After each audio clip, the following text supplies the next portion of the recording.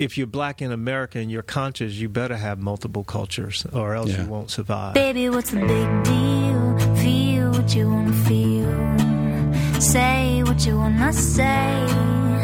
You're gonna die one day. For example, I could kiss you just because I want to. What's the difference if you turn away? I'm gonna die one day. Why do you waste your time? Think about your reputation, trying to meet an expectation. Hey everybody, welcome to another edition of Tangentially Speaking. I'm Christopher Ryan. Glad to be with you today. Luckily, I am not paid by the federal government, so I am able to still function despite the fact that our government is being held hostage by terrorists, political terrorists who, like all terrorists, like all fundamentalists, say it's my way or I'm taking my ball and going home. So here we are. You know, it's, I think, who was it? Bill Maher who called them the American Taliban. I got into a conversation with someone earlier about this. They were saying, yeah, but the left does the same thing, you know, when they don't get what they want. But they don't do the same thing because the left, for better or worse, what we call the left, which of course isn't always the left, but let's call it the progressive wing of whatever party or the progressive contingent of a population, they're built in self-limiting mechanisms. You know, when on the left, when even extreme, what the government calls eco-terrorists, right? Like Earth First, who advocate destroying logging equipment, spiking trees, you know, doing shit that'll stop roads being built into wilderness areas and sabotaging construction projects for high-tension power lines or whatever it is that there are dams and things like that. Even they insist upon all sorts of measures to try to make sure people aren't hurt. Like even they'll put up signs so the loggers know, like, hey, this grove has been spiked. Don't go in there with your chainsaws. You might get hurt, right? That doesn't happen on the right. On the right, they seem... And again, I'm using right-left in a lazy sort of way. What I mean is extremists. And the extremists tend to be on the right. They're more unified. They're more persistent. You know, it's like, what the fuck, man? Obamacare's a law. It passed every hurdle that laws have to pass to become laws. Give it up. Move on. But no, we're still going to have to listen to their bullshit. Anyway, sorry, I shouldn't get that political. I probably lost my 4 right-wing hardcore Republican listeners. I'm sorry to see you go. But anyway, it's that kind of a podcast episode today. I'm a little pissed off, I got to say. I don't know. Pissed off isn't the word. I'm sad. I'm hurt. I'm grieving a little bit. A man who I work with, who's my editor, actually, he edited Sex at Dawn at Harper, and then moved over to Simon & Schuster shortly after our book came out, and I'm writing the next book, Civilized to Death, with him. His name's Ben Lonin. He's my editor, but he's become a friend over the years. He's, you know, sort of held my hand as I went from a guy teaching English in Barcelona to whatever sort of, you know, minor fame and frenzy I'm experiencing now, which, you know, from my perspective is pretty intense. But it's good to have someone there who's seen it happen before and sort of could guide me. Anyway, Ben was out yesterday taking his dog for a walk in the park, literally, Riverside Park in New York on a beautiful morning. And some deranged maniac with scissors in his hands started stabbing people. Stabbed a woman in the neck, stabbed a guy who was out with his baby. And he stabbed Ben in the stomach. And that's all I really know. My agent sent a link to an article in the New York Times talking about it. And that's all I know. I know he's in the hospital, and as far as I know, he's doing okay. But who knows? Who knows? Anyway, what it makes me think is there's a line, I don't know if it's in the Bible or where it is, but a line about how a society can be judged by how it treats its weakest members. And our society is falling apart, folks. I don't mean to sound like Rush Limbaugh here, but things are bad, and they're just going to keep getting worse until we have one of those I'm mad as hell and I'm not going to take it anymore cultural moments, which the sooner it comes, the better. We're the guy who stabbed him is mentally ill by definition. If you're running around in a park stabbing, women out for a jog and guys walking their dogs and a man with a baby in a carriage, and he stabbed the baby too, by the way. As far as I know, nobody's died, but what the fuck? That's a sick person. It's not an evil person. I don't even know if I believe in evil, because everyone who does nasty shit has been the victim of nasty shit, whether it's nasty shit coming from other people or just, a nasty deal of the deck and you ended up with a fucked up hand. You've got, schizophrenia is genetic. It happens. It happens just like, cancer. So, and in fact, it's interesting, Ben's husband, there was a line from him in the article saying that Ben almost feels bad for the guy who did this. And the thing is, I know Ben, and he probably really does feel bad for the guy who did this, even while he's bleeding, even while he's in surgery and lying in a hospital in New York. He's smart enough and has a big enough perspective that he knows this isn't about him, or it's not even really about that guy. It's about a society that ignores the mentally ill. It's happy to give them guns. Thank God that guy didn't have a gun, right?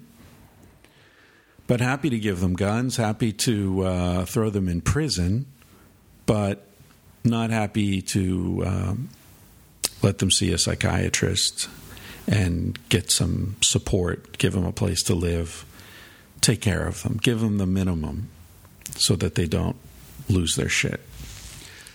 I just saw, along the same lines, there's a soaring number of elderly U.S. women live in extreme poverty. According to the National Women's Law Center, the number of elderly U.S. women who live in extreme poverty has gone up abruptly since last year. 18% increase in the population of women over 65 who are living on less than $5,500 per year. Think about that. We've got the highest percentage of our population in prison of any country. We've got one of the highest levels of child poverty. I think it's like a third of American children are living in poverty. And then if you actually look at what our definition of poverty is, it's ridiculous, because they play all these number games with it. It's like a family of 4 with 20 grand a year or something. Try living on that. Try, kids. I mean, it's insane. And so there's this one tiny step in the direction of taking care of the poor, taking care of the vulnerable. And the Republicans, the teabaggers, want to shut down the government, and they're the ones who call themselves Christians. I don't know, man. The meek may not inherit the world, but if we don't take care of them, they might freak out and stab a dear friend. So we're in this together. And the sooner we realize that, the better off we're going to be. All right, on a slightly lighter topic. Before I move on from that, if Ben Lonin ever listens to this,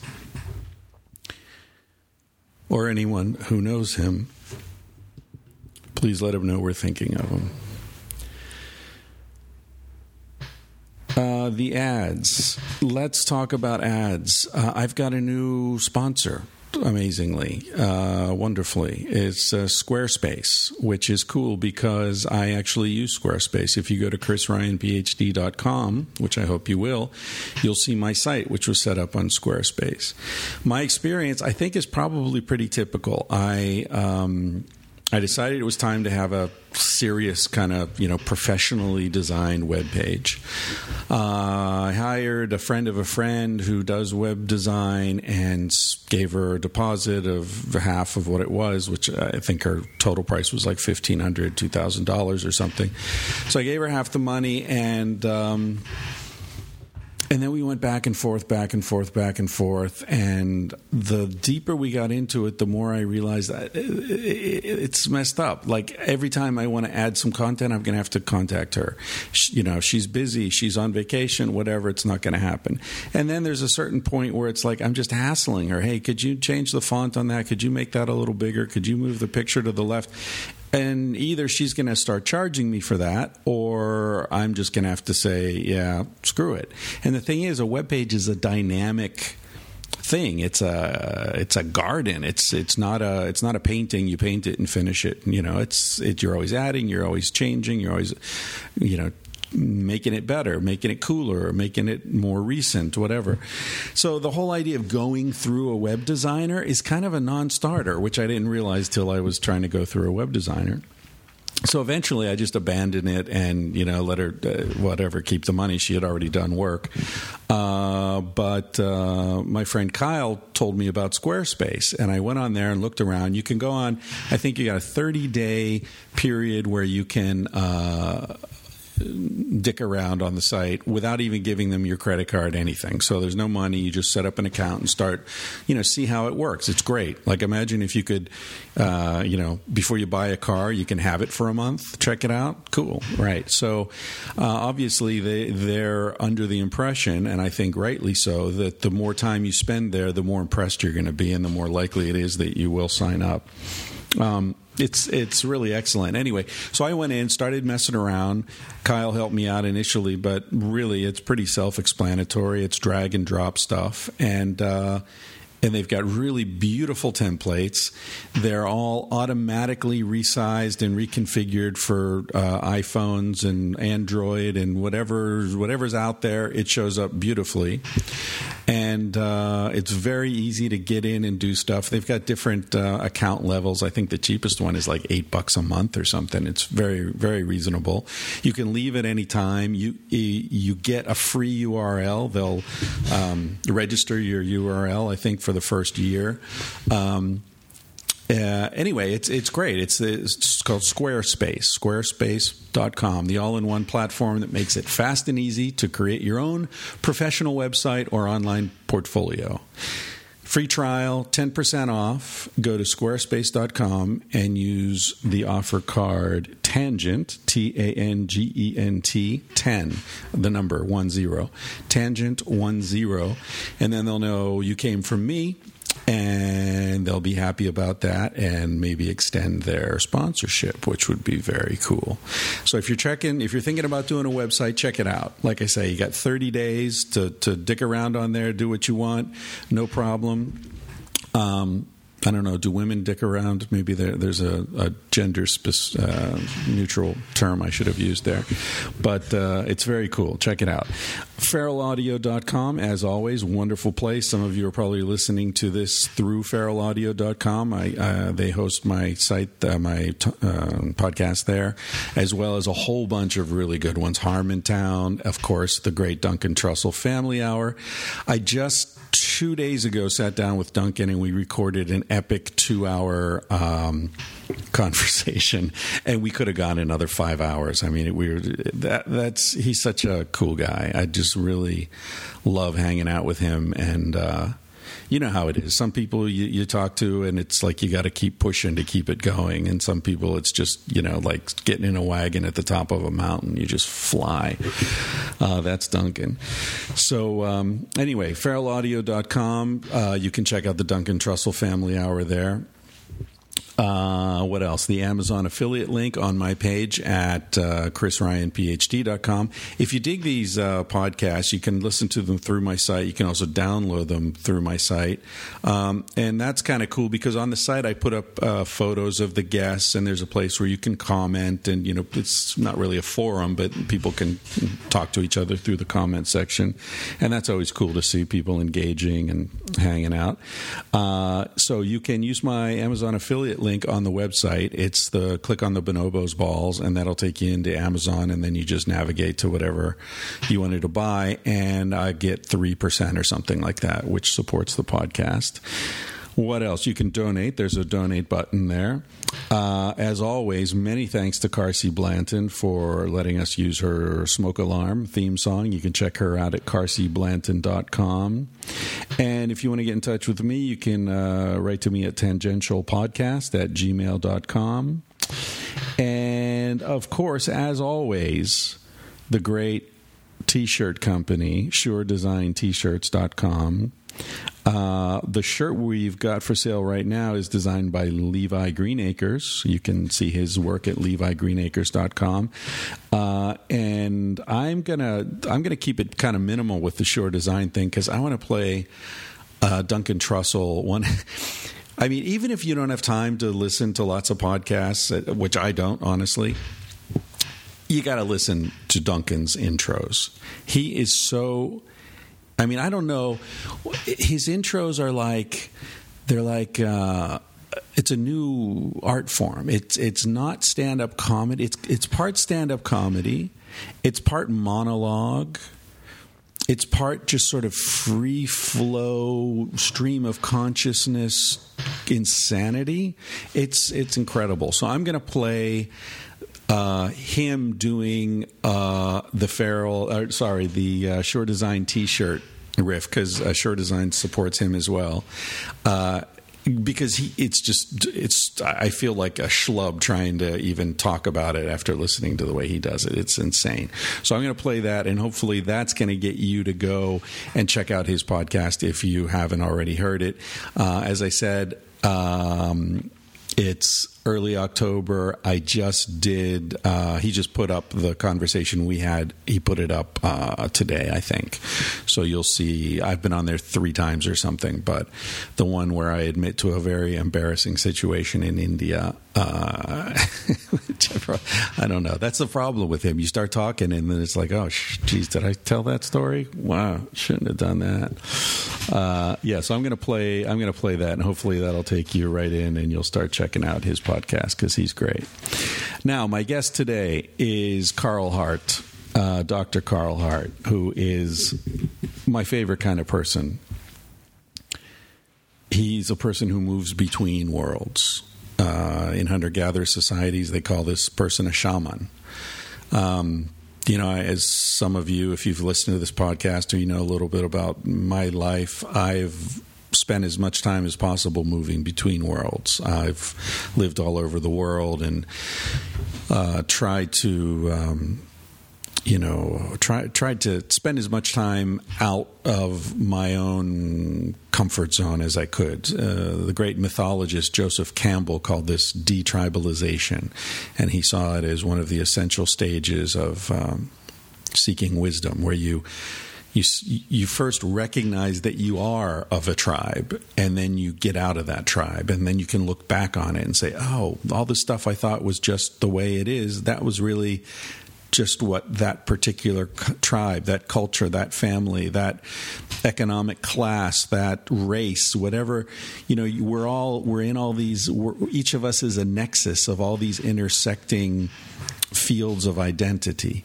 And you got to try to pull yourself out of that, or you never realize it. They say the fish are the last to feel wet or something like that. It's like, yeah, you don't know you're wet if you're a fish, right? It's like you don't know you're kind of you've got assumptions about black people if you're just a white guy who just didn't really have any black friends. You're just like, well, I don't know, those black people are like that. Well, no, dude, meet some black people, you find out there are all kinds of black people, just like there are all kinds of white people and Jewish people and everything else.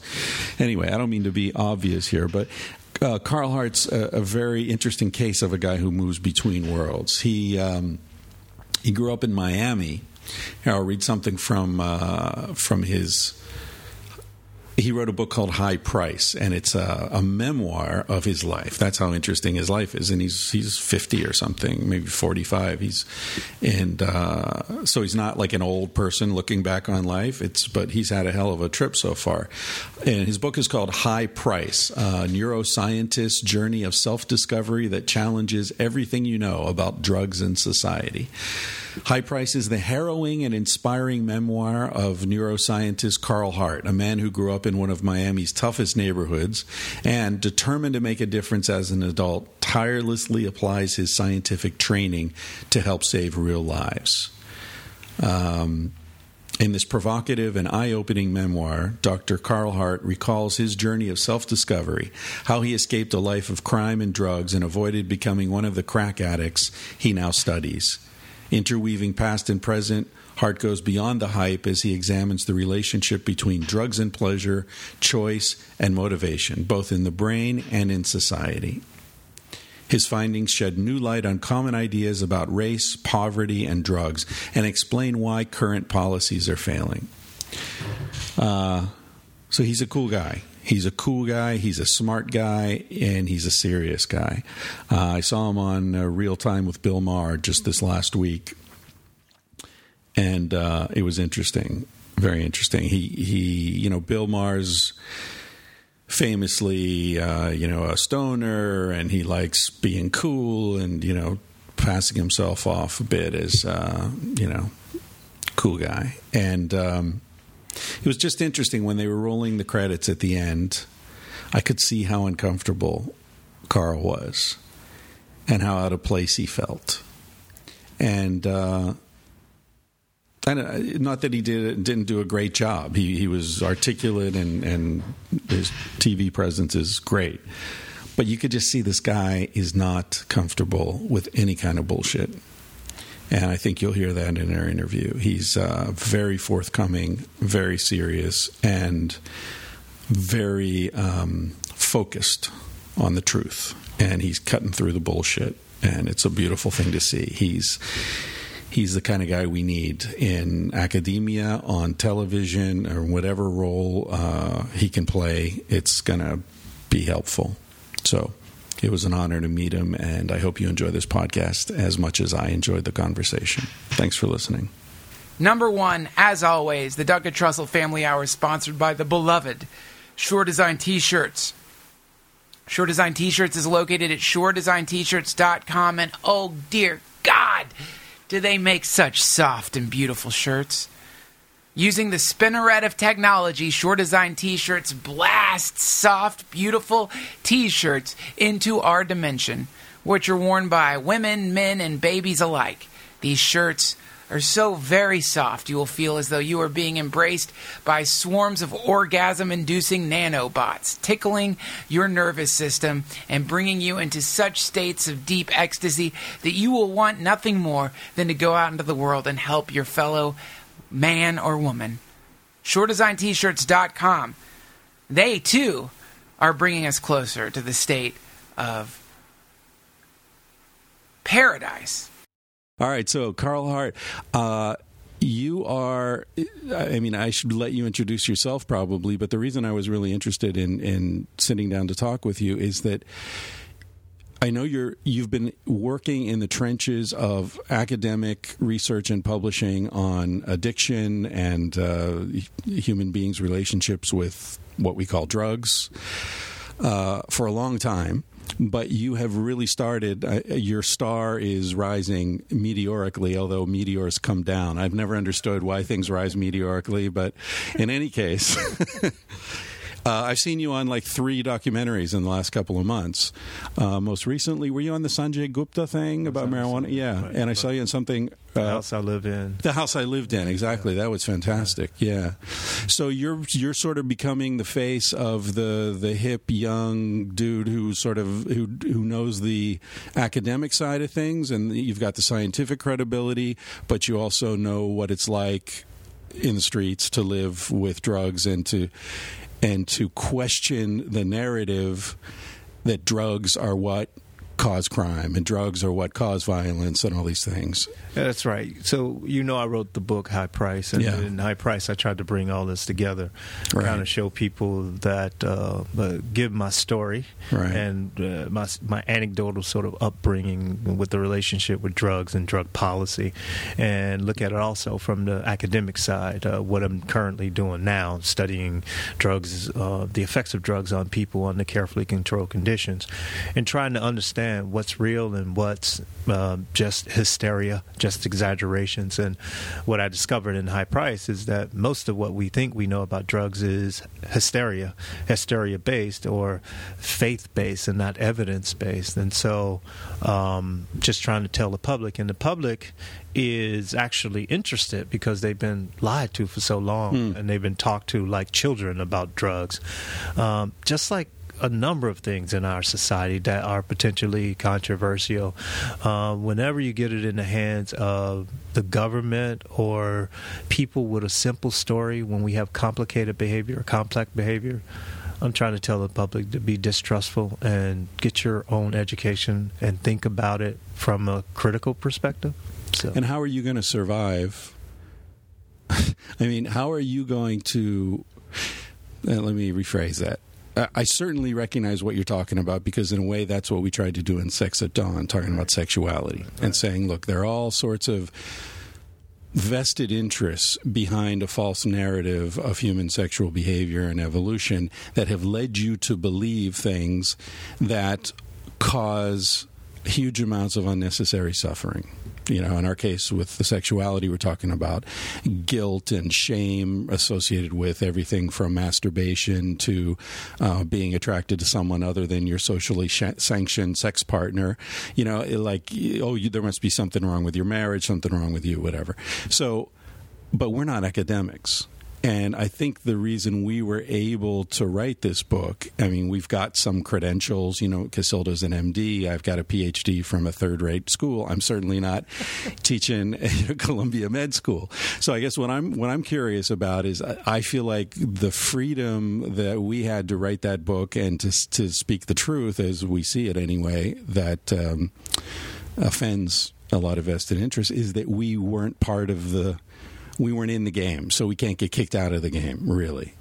You're in the game. Are you... That's a great point. My goal is not to stay in the game. I mean, if your goal is to stay in the game, yeah, you worry about that. But my goal is to live the best life I can live as honestly as I can. And that goal also has a lot to do with poor people and people who haven't had a voice. Right. And so my loyalties are to them first. That's number one. And number two, I'm not really concerned about how I'm being judged today. I'm more concerned about how history will judge me. And so that's how it is. This is how I see it. I played the game to the highest levels, and I played by the rules, and I'm using those same rules to, just like I was taught, I'm using those rules to tell the truth, just like I was taught. So you're going to be the Muhammad Ali of academia. I don't know about that. Ali was the greatest, and I certainly don't feel like I'm anywhere near the greatest. I understand. So. I don't mean to put you in a bad spot there, but when you were talking, I was thinking about people who play the game but transcend the game. And they're very good at the game, but they understand. So many people who, whatever game they're in, whether it's making money or getting famous or whatever it is, that's it. They just want to win that game. They don't understand that the whole point of that game is to put you in a position where you can say something that's true, and a lot of people will hear it. That's what tenure is all about, right? You have tenure. Yeah, good point. When you're tenured, it's the first time in my life where I felt like I was actually a free man. There are so many people in academia or in the world who aren't free. I am a free man. Oh, you do have tenure. I have tenure. Congratulations. All right. Well, that's good to know. How long have you had it? I had tenure since 2009, and about that same time, I decided that I would write this book. Yeah, that's what I was going to get at. Yeah. But you play the game for so long, even though when people get tenured, they have been reinforced for behaving a certain way. They don't know how to behave in other ways. But quite frankly, I have always had multiple lives. My life wasn't only the life that the public sees or my people at my universities, my colleagues. I have really interesting, eclectic life that people, some people will be horrified. Other people, you're almost like an exchange student from another culture in a way. Well, if you're black in America and you're conscious, you better have multiple cultures, or else you won't survive. Yeah, that's right. I mean, one of the points we made in Sex at Dawn is that so much research in sexuality is based on American undergraduates. Right? That's right. Because grad students have to publish. They've got all these grad students there, so they're there. And the point we made was, an American undergraduate in many ways has much more in common than with a college student in Kenya or in Japan or wherever than that kid in Kenya has with people living in the countryside in Kenya. Or we could say that American college student has with somebody, living on the wrong side of the tracks in Detroit or Miami or wherever it is. The cultural chasm is as great within a country as it is, between countries. I mean, you raise a really important issue, particularly as it relates to even drug studies. For example, much about what we know in terms of drugs is from animal studies, animal researchers, and also people who have little understanding of actual drug-taking behavior in the natural ecology and the natural environment. And so just like those studies that have looked at undergraduates for sex and a wide range of things, first of all, undergraduates, those are not the people that you want to be basing your lifestyle on, like something as important as sex, because you're going to have some limited sort of expressions of your sexuality, if that's the case. The same is true when we look at drugs. And when you say, if you have an animal researcher who has never seen a person use drugs in the real world, they have these incredible caricatures of what drug users look like, act like, behave like. And that's what's have been perpetuated in the American sort of public. And that's the view that we have. And it's so inconsistent with reality. You're reminding me of some of the early research with primates in terms of sexuality. Until the late 70s, virtually all scientists claim that they've got this list of things that are unique about humans. One of that keep getting disproven one after the other: tool use and communication, and whatever. The list goes on forever. One of the things on that list was that humans were the only species where the female has orgasm. There were no female researchers. So as soon as the female researchers in the 70s, started getting their PhDs in primatology and, different fields where they were working with primates, the women were like, well, of course they're having orgasm. Just look at that, female macaque. That she's having an orgasm, right? But the guys couldn't see it. So in the same way, you look at your line of research where so many of the people doing research are, upper class, white, and so the crack. Well, when they don't know anyone who's ever used crack, right? So they get this idea based on what? On media, and who's in the media? Upper class white people, So I can see what you're saying. The perpetuation of these false stereotypes. These stereotypes, these myths become reified, and then they become the facts. Well, they get scientific validation. That's right. But they're not scientifically true. As you know, in science, if you find what you're looking for, and if you ask those narrow questions and that's all you're looking for, that's what you're going to find. Right. Doesn't necessarily mean that's the reality and that's the scope of this behavior. Have you ever heard of Andrew Weil? Of course. Yeah. He's a friend of mine. Yeah. And in some ways, you remind me of him a little bit, in the sense that, he went to all the best schools and Harvard, and did his residency at Mass General, and just got his card punched everywhere. But the whole time he was questioning the sort of dominant paradigm because he used marijuana and he knew people who used marijuana. So when he got to the National Institute of Health, he was like, first of all, let's do double-blind studies, because none of these drug studies were double-blind, right? Which is like, great if you're trying to find that marijuana, impairs cognitive functioning, and who smoked the marijuana and who had the placebo. Anyway. Well, you raise an important point. There are a number of us in the academy who know that what's being perpetuated is inappropriate exaggerations. A number of us know that. But this fact kind of keep people from saying that. This fact, 90% of the research that is funded for this type of work is funded by the National Institute on Drug Abuse. And the National Institute on Drug Abuse's mission is to focus on the bad things that happen with drugs. Right. So if you want to get funded, your questions focus on the bad things that happen when people... And that's Nora Volkow? Nora is the director of the National Institute on Drug Abuse, but the mission is even bigger than her. She's just a director. Wasn't her grandfather Leon Trotsky? That's right. That's right. There are some bizarre connections going on there. I mean, no guilt by association. I'm just saying that's a pretty bizarre connection. Yeah, that's exactly right. I mean... And speaking of those kind of bizarre connections, the sort of godfather of modern advertising is a guy named, he just died recently, Edward Bernays. Like, he was the guy who started the first focus groups in the 1920s, that whole idea of trying things out before you actually go into production.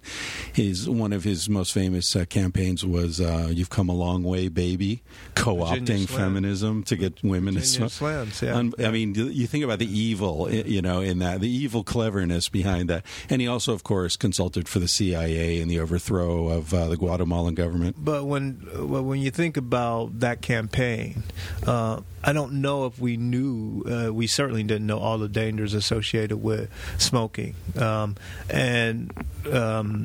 the thing is that when you have bright people working on these things, you're going to get some potentially evil things that come out of it. That's not the crime.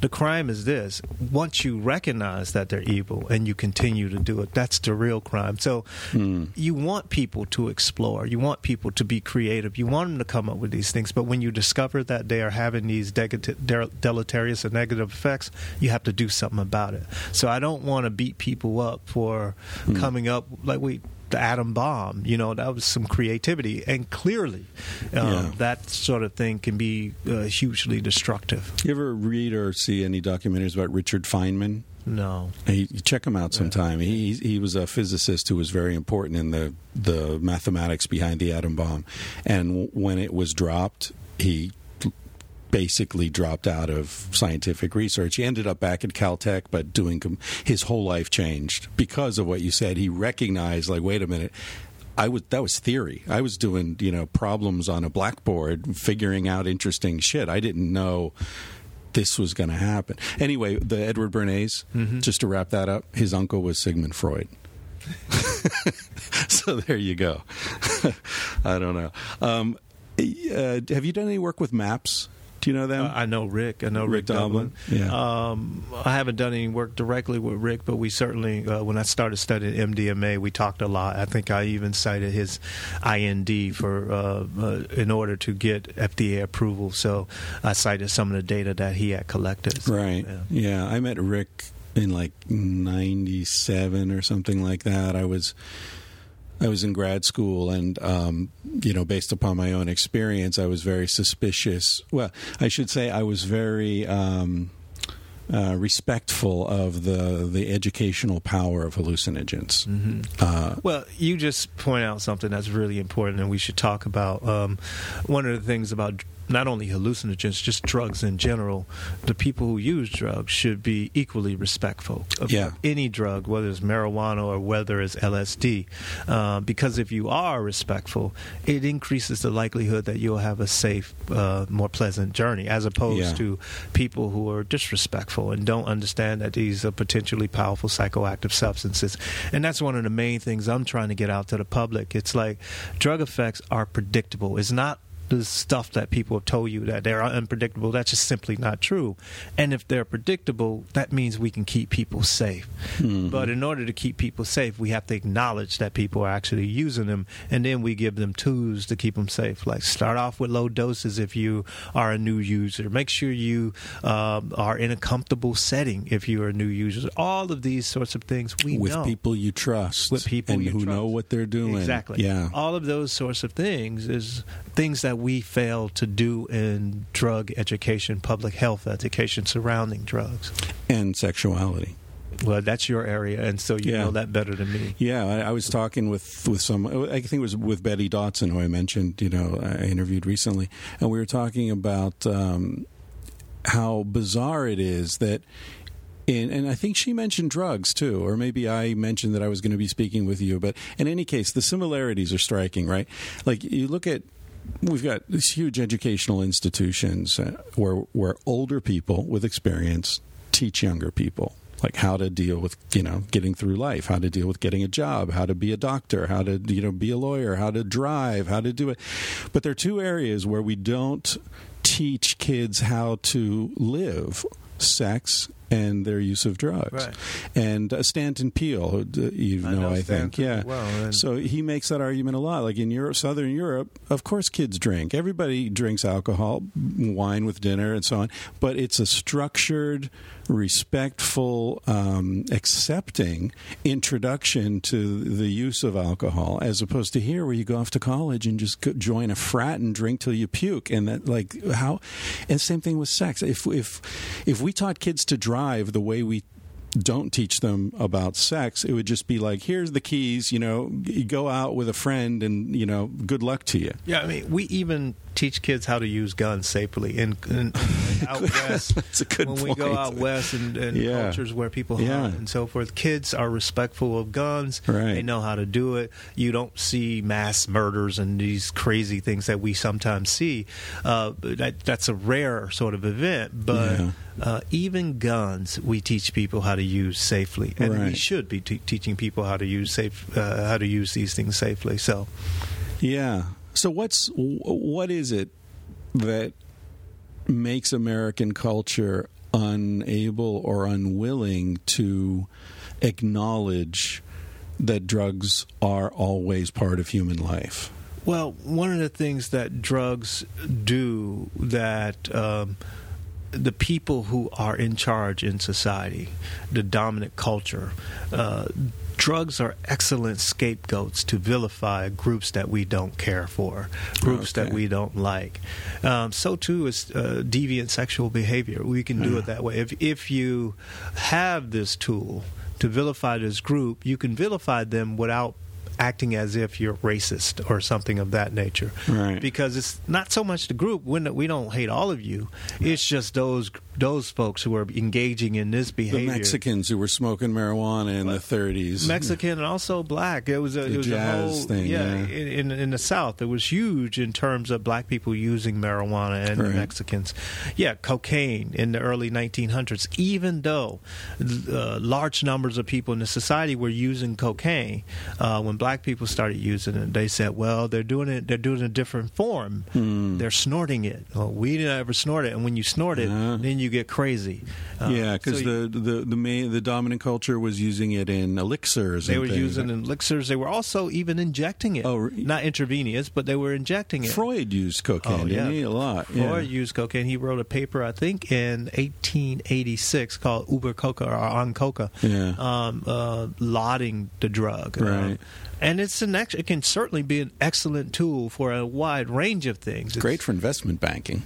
Well, if you know what you're doing, it's great. It could be a good drug because you are awake. It keeps you stimulated. Yeah. But it doesn't disrupt your sleep as much. So you can do your thing in the daytime or in early evening party and go to sleep. That's different from the amphetamines. The amphetamines will dramatically disrupt your sleep. Right. So cocaine could be an excellent tool for a variety of things. So too can the amphetamine. So too can the opiates. But you have to know what the limitations are with those drugs as well. Yeah, it's true. I remember how shocked I was when I first learned that it was possible to use heroin in a way that there were old heroin users. But the key was that they were getting clean, predictable heroin. The dosage wasn't shifting all the time because it was more cut or less cut or cut with some amphetamines or with something they didn't know. Nobody cuts heroin with amphetamine. Yeah, well, what do they cut it with? I don't know, but they wouldn't be cut with anything really psychoactive. That would be stupid. Yeah. I mean, if you're a drug dealer, when you can make money off amphetamines, why the hell would you cut heroin with amphetamine? But you hear this kind of crap in society. Yeah, and strychnine and LSD and things like that. You hear, first of all, if you're selling drugs, on the one hand, you're not going to cut your drugs with something that will cause your user immediate harm, like strychnine or Right. something of that nature, Right. or at doses that will do that because you have no more customers. Right. If you have something like something that's pharmacologically similar but cheap, you can cut it. You could, like with cocaine these days, I think is being cut with levamisole. That is a drug that is used in animal deworm. It's an animal dewormer, and the negative effect of that is too much decreases white blood cells, and you get more susceptible to infections. Yeah. Now it has some slight stimulant properties, and so you don't have to use as much cocaine. Right. But it's dirt cheap, so some people had access to it, so they would cut their drug with Right. that. But you wouldn't cut cocaine with an amphetamine. What about MDMA? Is that being cut with amphetamines? MDMA on the street, what you have in MDMA ranges from a wide range of things because MDMA and amphetamines, they are similar. The chemical structure almost identical. If you have access to cheap amphetamines, you might put some of that in there because MDMA contains everything from caffeine to amphetamine, a wide range of things. Yeah, we should be clear. We're talking about ecstasy. We're talking about MDMA is actually MDMA. That's right. Yeah, That's right. that's the That's what we're crystalline Sasha That's right. Shulgin That's right. rediscovered. Exactly. Yeah. Have you ever met Sasha Shulgin, by the way? Never met him. I've done a number of interviews with people who have, and everybody says you should meet Sasha. Yeah. Now, for my studies, I get my MDMA from Sasha's student, Dave Nichols. I don't know if you know Dave. Yeah, I think he's associated with MAPS as well. Yeah, Dave. Yeah, Dave has been around for a long time. Yeah, He's now retired. I think he was at Purdue University. So MAPS, by the way, we keep mentioning, I should say, is a multidisciplinary association for psychedelic studies, maps.org.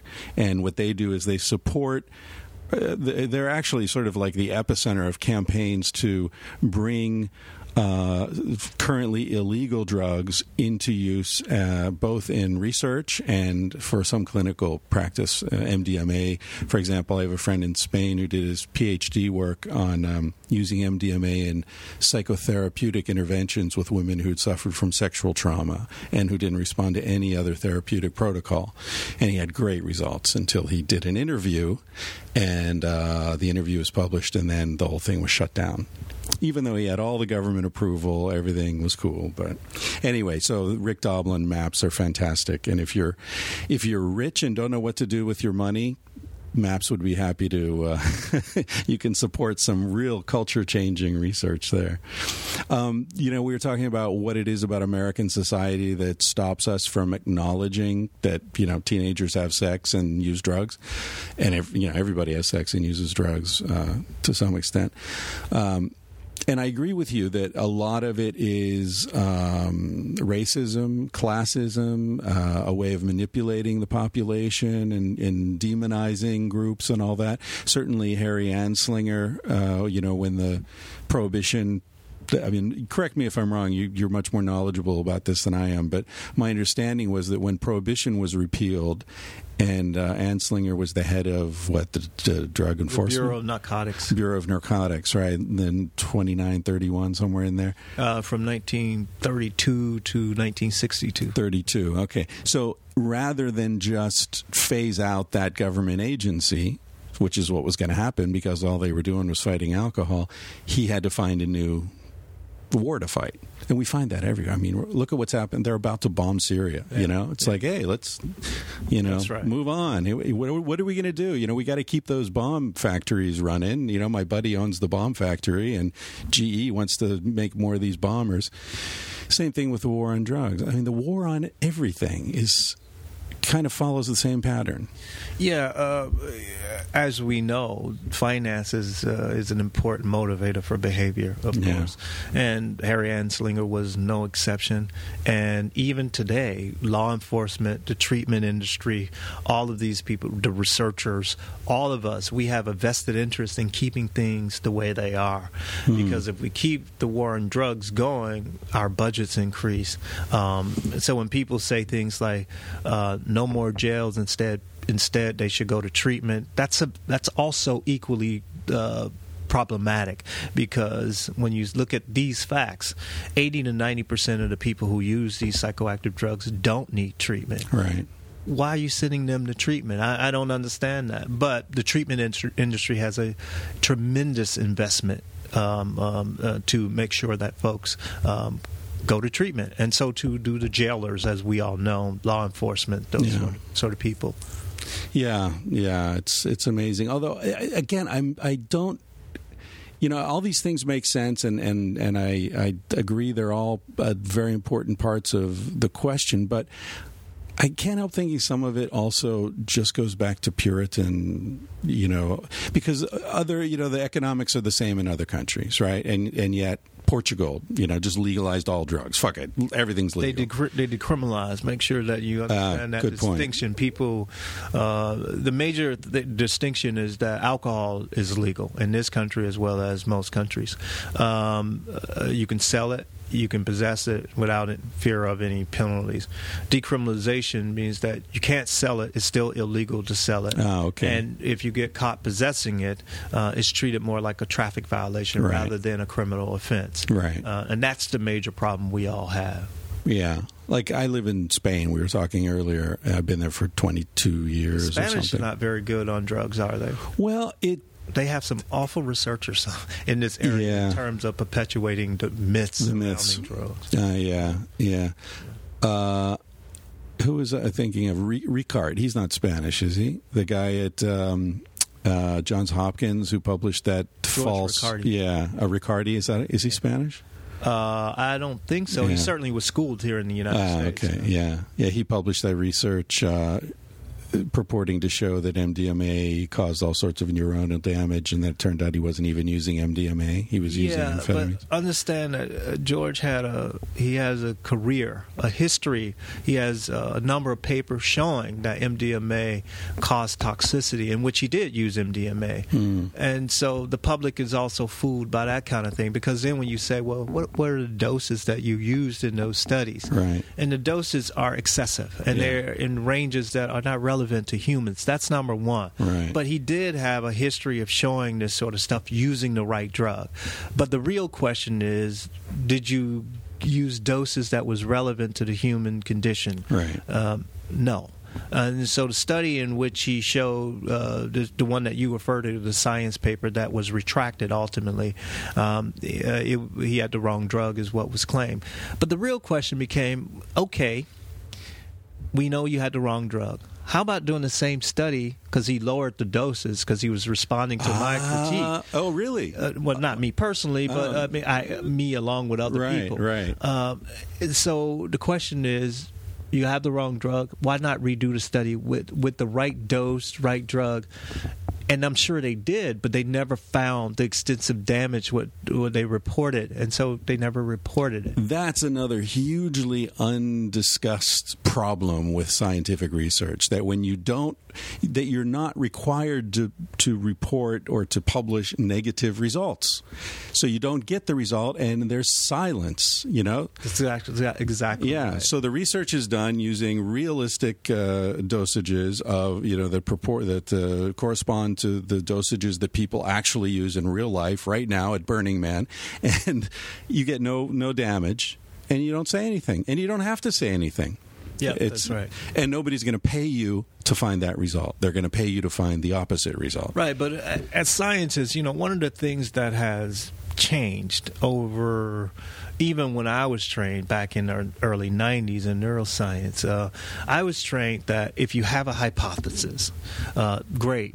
Now you have to design sets of studies to disprove your hypothesis. Right. Falsifiable. Exactly. Yeah. These days, that's not the case. What people are reporting, they're finding, they're saying things such as, well, I use diverse techniques and I have convergent findings. I mean, you can find the findings that you want in a wide range of areas, but the real key is, did you try to disprove your hypothesis? If you haven't done that, well, you haven't completed your study, your course of study. Right. And I think that as a body, as a scientific body, we need to make sure that people are doing that. So do you think the standard of scientific investigation has declined? It certainly has changed, and when we get new sexy techniques like neuroimaging, this may happen early on when you get new techniques and people are so enamored with the technique that they forget the most important tool is the human brain, and they forget to think about how to really design studies that will stand the test of time.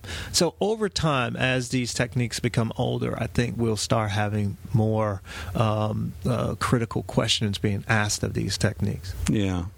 You're talking about neuroimaging. It's so interesting how powerful metaphor is in investigating the brain and the mind. These days it's all people are all talking about hardwiring. As if the brain has RAM and ROM, and it's a computer. And not so long ago, the brain was a steam engine, or whatever. It's a series of valves. I mean, it's like whatever the dominant paradigm is, and that also shapes the thinking. Just like language determines concepts that are available to us. Exactly right. Yeah, it's a fascinating. But so tell us, what are the main foci of your research? What are you really getting into these days? These days, I've been primarily focused on methamphetamine and its effects on the brain, cognitive functioning. Are you consulting on what is it, Breaking Bad? Early on, when the show was initially came out, people talked about it to me. So I went out and I bought the series. I watched the first series and couldn't watch that crap. I can't watch that. It's too violent. No, it perpetuates myths about drugs, and people really like that show, and that's fine. But it's not reality. But people think that they have reality when they have shows like that. They have The Wire. I mean, I love The Wire, but that's not reality, and people think that that's reality. How does The Wire differ from what you see as reality? So The Wire oftentimes is shown from a white perspective. I mean, what's his name? McNulty is the hero. I can't get into that sort of thing. Right. Anyway, I don't want to talk too badly about The Wire because it is one of the better shows that we have on TV, but it has its biased perspective, and it frustrates me as being a conscious black person in this society. Yeah, well, especially the first season, which is about the drug situation in Baltimore, is very much the predominantly white cops and the predominantly black drug users. Check this out. McNulty is so flawed. Yeah. But he's the hero, and it's okay to be flawed, but do we have black characters so flawed like that and they're the hero? Well, when you say Stringer Bell was sort of a hero, he died, right? He was killed. Well, season 7, I think. I mean, he or 5. It only did 5. They only did 5 seasons. They did 5. Yeah, but I think it was 3. But I don't know. I don't know. I mean, I remember he and the other guy, his buddy, who went to jail, and then Stringer decided to go legit, and he's like, we got to diversify, and he went to night school, and he was sleeping with his friend's girlfriend and that sort of thing. Yeah. Well, McNulty was doing that too, right? McNulty was sleeping with everybody's girlfriend. But McNulty solved all the problems. He always except his own, But he always solved the crimes and the problems. Yeah, although some of them kept getting away. Yeah, I don't know. I mean, hey, I'm white, so I obviously looked at it from my white perspective. Look, I think that The Wire was one of the best TV shows that has come out. I mean, I actually watched that, whereas I can't watch Breaking Bad. But my point is that I can't be too laudatory about it. Yeah. Well, it would be interesting. The reason I asked if you were consulting, it'd be interesting.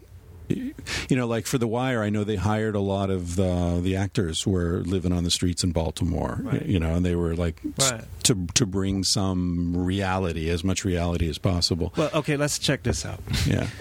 All right. So when we think about people's reality, one of the things that I like to include people's reality, but I know that they're not the most critical people. People, they are not experts of behavior just because they behave.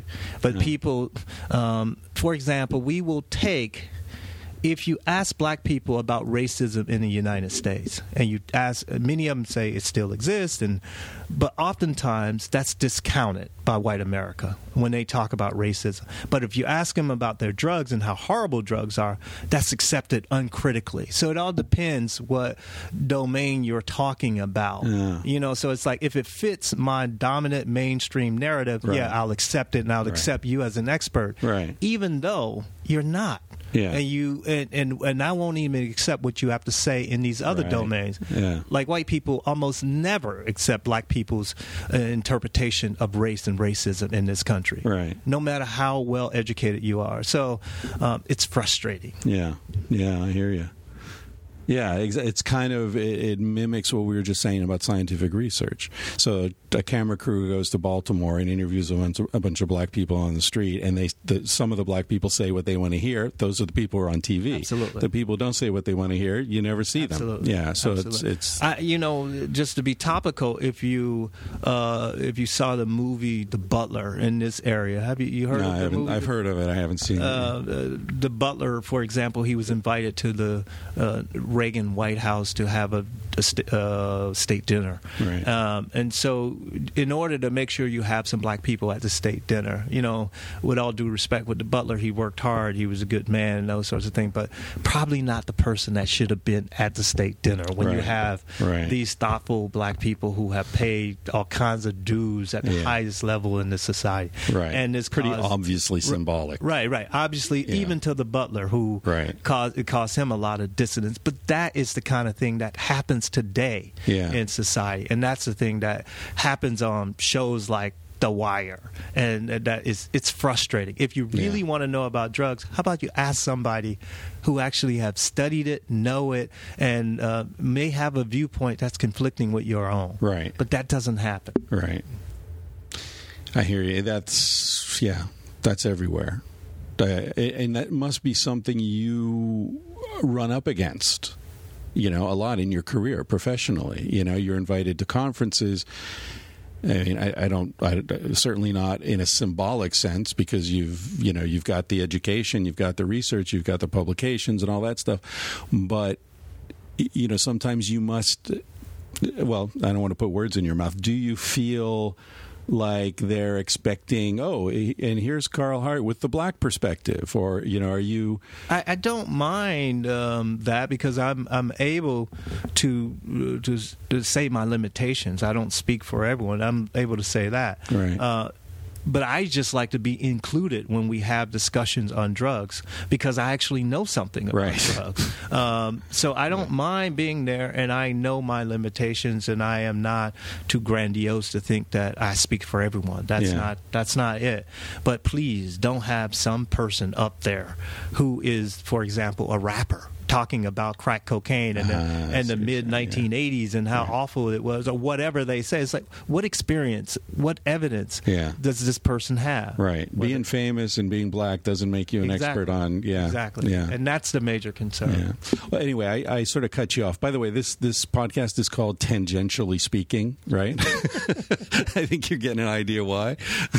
Anyway, so you're focused on methamphetamines, which is, I consider myself something of a certainly not an expert, but a well-traveled amateur as far as drugs go. I spent a lot of my 20s and 30s, with a when in Rome attitude, and I traveled all over the world. So I've done ayahuasca in Brazil and peyote in Mexico, and all this. But methamphetamines has never. Maybe it was an age thing, but it just never appealed to me as an idea. So I really don't know anything about it. I mean, my impression is you'll probably, it's a mainstream impression. It's poor, primarily white, rural Americans. Is that? Well, you're familiar with Adderall, right? What is Adderall? I've heard the name. Adderall is an attention deficit disorder drug. Oh, okay, right. Is it a Ritalin? Similar? Ritalin is not an amphetamine, but it's a stimulant. Okay. Amphetamines are actually better than Ritalin in terms of some of these effects that we're talking about. So Adderall is prescribed to a lot of college students, young people, mainstream. It's the same drug as methamphetamine. Oh, really? Essentially. And Adderall's like a study thing. You stay up all night studying. Okay. Exactly. Right, yeah. Exactly. So amphetamines methamphetamine does the same thing. Right. But the vilified illicit methamphetamine, you're right, it's associated with quote unquote tractor trailer trash. Right. It's associated with gay populations. Again, despised groups. Right. But it's the same drug as the one that we prescribe. And not only that, methamphetamine is legal by prescription. You can use that to treat attention deficit disorders. You can use it to decrease weight in the short term.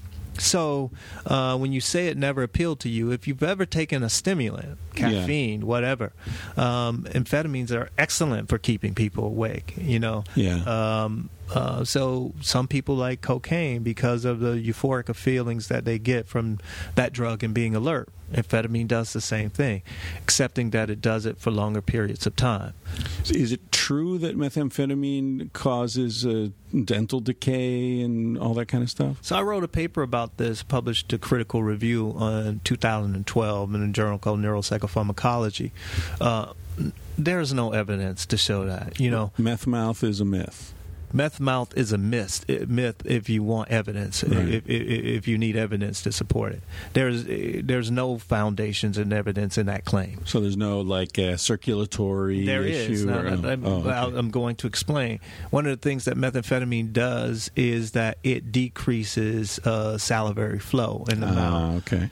But so too do all of the all of the popular antidepressant medications, right. Tobacco, as you point out, all of these. I was drugs, thinking marijuana, cottonmouth. But all of these drugs do that. Yeah. But you don't have this myth associated with these drugs, right? Like you don't have people saying Prozac mouth or something of that nature.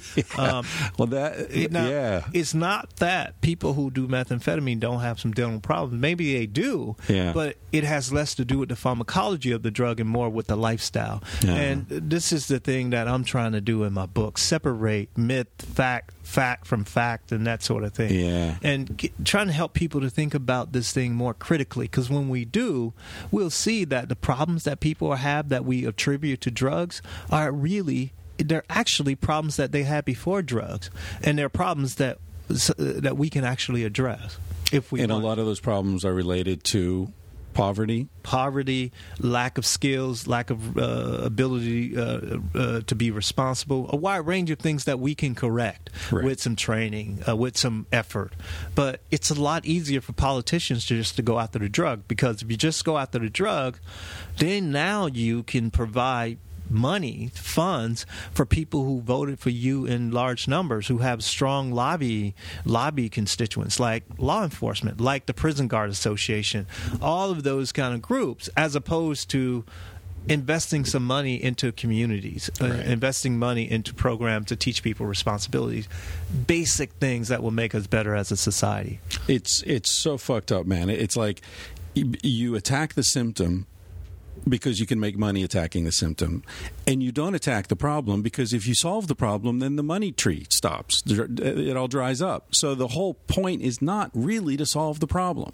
Not unless the problem affect people who look like you and you really care about. Your kids, just like Vietnam didn't become a problem until middle class like I kids said, that's the major thing here when we think about drugs and drug policy. Drugs are excellent tools to scapegoat groups we don't care about. Right. Yeah. So if these groups were people we care about, things would change.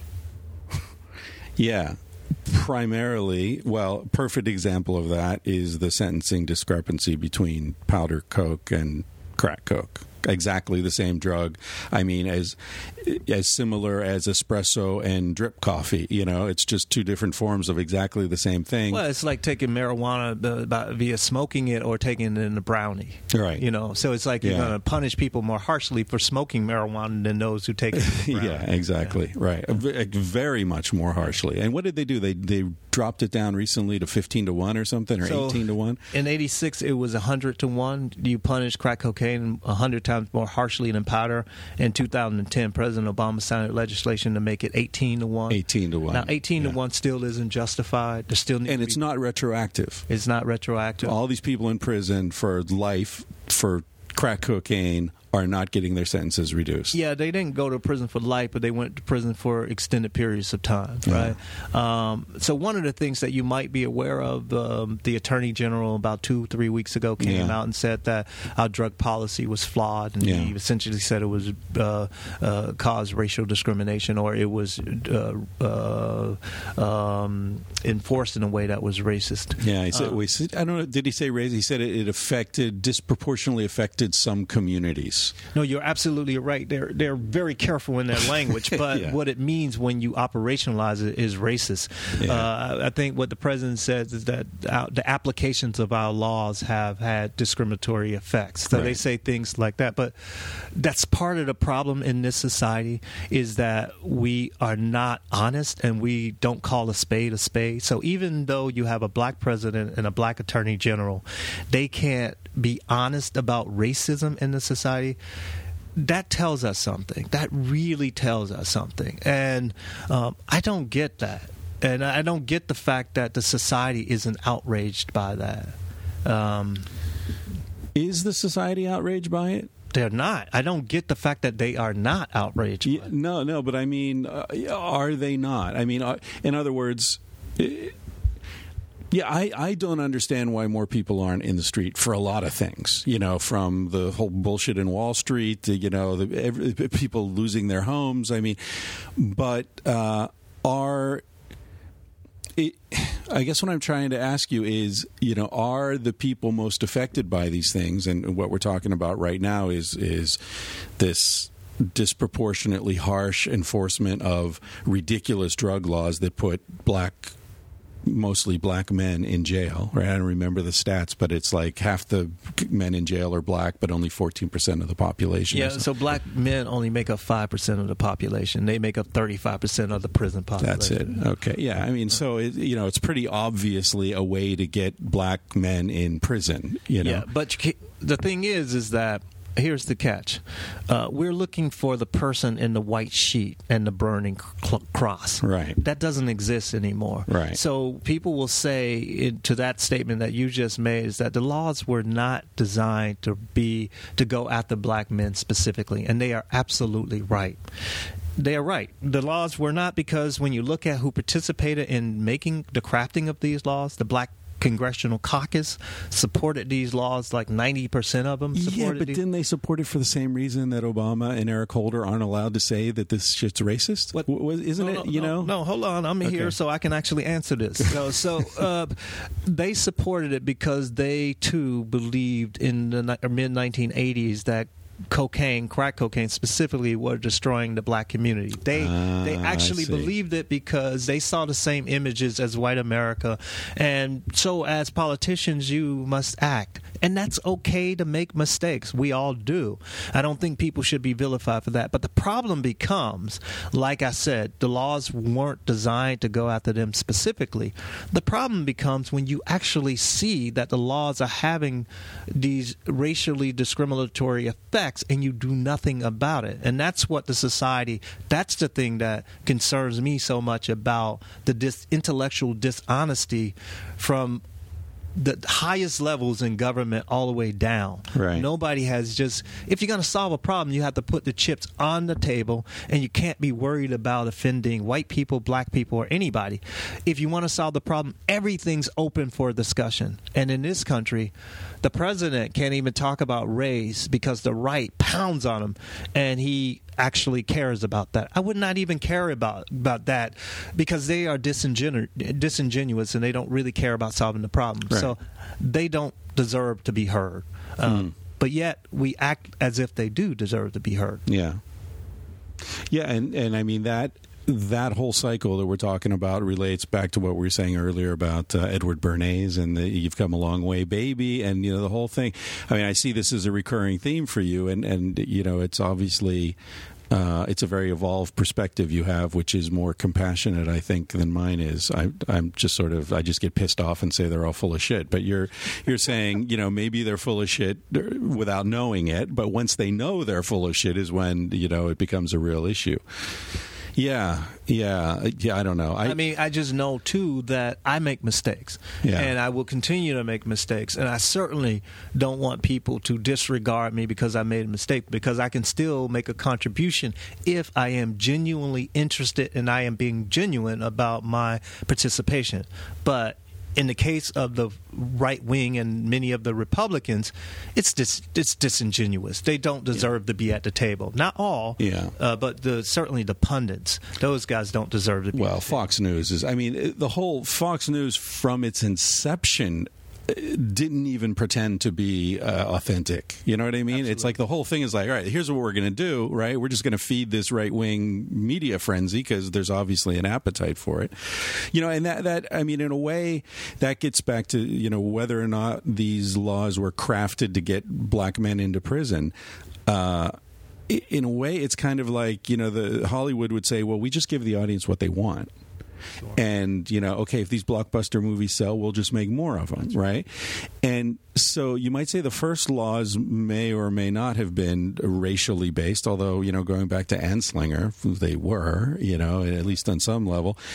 But the fact that, you know, the way this is set up is directing a lot of disenfranchised black men out of mainstream society. They can't vote anymore. They can't participate. They get cut off from student loans. They can be legally discriminated against. Right. That's right. Like, well, maybe we didn't set it up for that, but it's working that way, and, you know, we're all happy sitting around this table in Washington, D.C., so, you know, why not do it, make it bigger, you know, put more money toward it.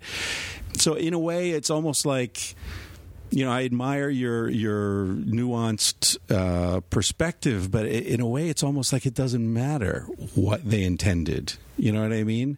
Because it takes on its own energy. It becomes its own organism. That's right. Frankenstein, you went Frankenstein. Don't worry about robots coming back. Like, they're already here. You know, institutions are living things like corporations, and they don't. You know, they have no human motivations or shame or guilt. No, you're absolutely right. But your point about Hollywood, right? They're saying we're giving the people like what they want, and so we're just responding to that.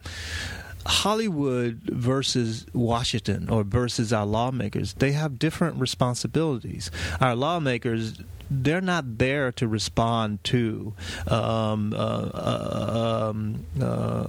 paying public, if you will. They are there to lead, too. Well, although, you know, votes. Right? That's I right. mean, aren't votes like tickets, you know, to the movies? I am with you. You're absolutely right, because it certainly has become what you have laid out, because you have to get votes.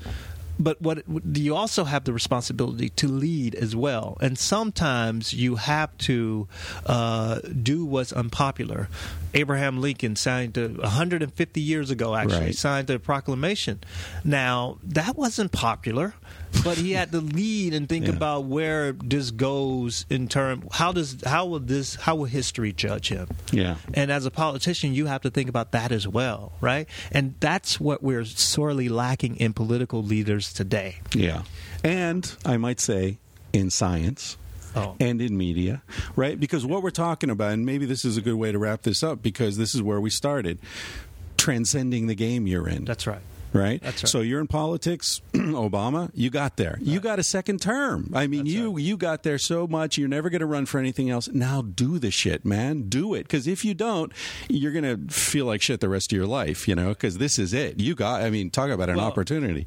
We also started off talking about, like in science, we think about before tenure. People have been behaving in such a way, they've been reinforced to behave a certain way for so long, they don't have any other behaviors. The same is true with our political leaders like Obama and those sort of things. So if we expect the person to behave differently when they have never behaved that way, we're probably setting ourselves up for disappointment. And that's the thing. I mean, if they had behaved that way, they would have attracted the antibodies and been eliminated from the system a long time ago. Well, I'm still in the system. Yeah. And so how the hell did you do that, man? Well, I mean, one of the things, like I said, you have to make sure you have these multiple sort of cultures, multiple areas in which you are living, interacting, and so forth. And so I have to go back to various communities, and they ask me the tough questions, and I have to answer those questions. Black communities, white communities, all of these, they have different interests, and one of the things I have to do is have some integrity about what I'm doing. You obviously feel a lot of personal, I don't know if the phrase survivor guilt is appropriate. If you read the book, in High Price, there's a lot of that. Absolutely. Right. I mean, I haven't read the book, but I've read a bit about you, and I've seen some interviews. And, I mean, you obviously feel a personal responsibility to do something with the opportunity you've got now. Absolutely, because now we're 50 years removed from the March on Washington, as you know, and they're celebrating that now. So when we think about the efforts of people who came before me and the sort of sacrifices they made, it seems irresponsible for me not to acknowledge that in some real meaningful way. The thing is though, it's not only me. This is the thing that disturbs me about this society.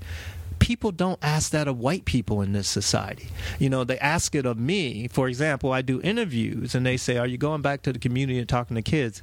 Are you kidding me? You know, I'm trying to talk to your legislators. I'm trying to train the scientists so they can be better. Do you ask this of white scientists? Why don't we ask these questions of white people that people ask of me? Right. That's the real problem in this society. Yeah. Yeah, and it's another way of distancing ourselves from the problem. Absolutely. Like, oh, the black community, that's your problem. Exactly. That's not my problem. Exactly. You know? Yeah. And many of us have participated in that by saying, yeah, I'm going back, I'm doing. Yeah. It's like, as opposed to calling out the stupidity of the question. You know, I think about that every time somebody refers to Obama as the first black president. Yeah. It's like, he's not. You know, we talked before I turned on the recorder, we were talking with Casilda, who's 38% African, we just found out recently.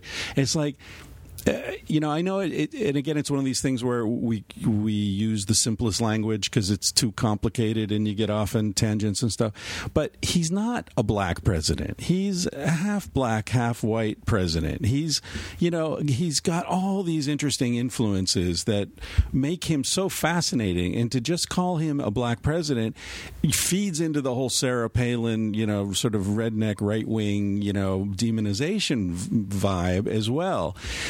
Like, the dude was raised by, you know, in Nebraska or someplace, you know, Kansas, Hawaii. His mom was raised, but his Kansas. Grandparents, I mean, he was raised by the grandparents for a while. That's right. You know, his mom went off to anyway. So it's just like life is so you know, nuanced and multi-layered and fascinating, and to reduce all this shit down to literally black and white in this case is you're right. Our sort of thinking about race is overly simplistic. Obama has black features, and the most conspicuous feature is his skin color, and so therefore he's black. And that's how we see it in this society. So when people say, how do you identify? It really doesn't matter. It's how the society identifies you. Right. But you're right. You laid out all those nuances that are important. You say, well, I'm not even sure if he was raised like black people in this country. Absolutely. Well, you've probably read his Dreams of My Father. Yeah. Absolutely. No, you're absolutely right. You laid it out, but that's too complicated for this society. Yeah. Hey, listen, thank you for making time for this. I know you're very busy. It's a what is it? A Sunday afternoon. You're working on a Sunday. Work all around the clock, man. That's how you stay ahead of the game. That's it. All right. Thank you very much, Carl Hart. Do you have a web page to send people to, or High Price the book? Okay, and that's just out June, right? Last month it came out. June, 2 months ago. June. We're in August now. Yeah. And you can hit me up on Twitter, Dr. Carl Hart. That's Dr. Carl Hart. Yeah. Cool. All right. Thank you. All right. That's it. If you've stuck around to the end like this, you enjoyed it. I hope, and you're not like stuck somewhere where you couldn't get the headphones off your head.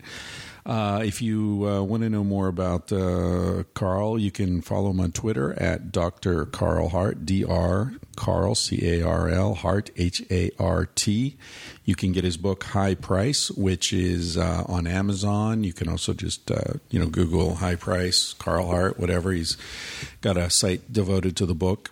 I was looking at the reviews on Amazon.com, and people love this book. I haven't read it yet. I'm sorry to say, but I'm going to. I don't. When I'm working on a book, it's like I read what I need to read, and that takes up all my time, and reading for pleasure sort of gets pushed away, unfortunately. But I'm going to read Carl's book because I was so impressed by him.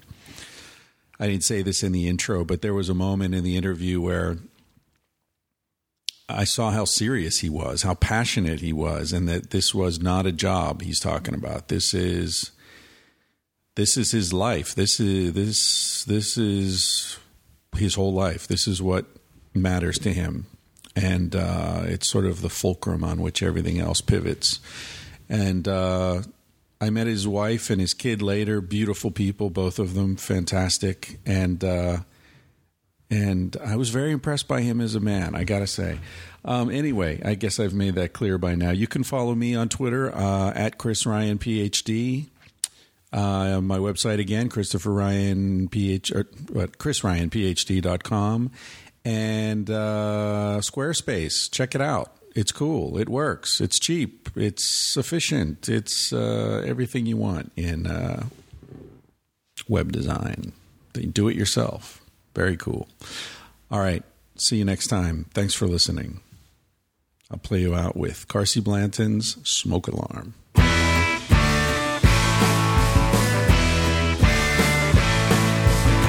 He said, baby, what's the big deal? Feel what you want to feel. Say what you want to say. You're gonna die one day. For example, I could kiss you just because I want to. What's the difference if you turn away? I'm gonna die one day. Why do you waste your time? Think about your reputation, trying to meet an expectation, wondering what they're gonna say. When everyone you ever known said it for a headstone. I don't wanna give the end away, but we're gonna die one day. Your body is an animal, doesn't ask for much. A little music and a soft touch. Why don't you let it out to play? Your heart is in a bird cage, singing in your chest. You wanna shut it up or give it a rest. You're gonna die one day. Why do we waste our time? Think about an obligation, running from a confrontation, wondering what we ought to say. When everyone we ever known said for a headstone. I don't wanna give the end away, but we're gonna die one day. We're gonna die one day. We're gonna die one day. So baby, what's the big deal? If you wanna be free, say what you wanna feel. Spend the night with me. I'm gonna take you up in my arms. And if we must go down, we'll go singing to the smoke alarms. We'll dance into the ground.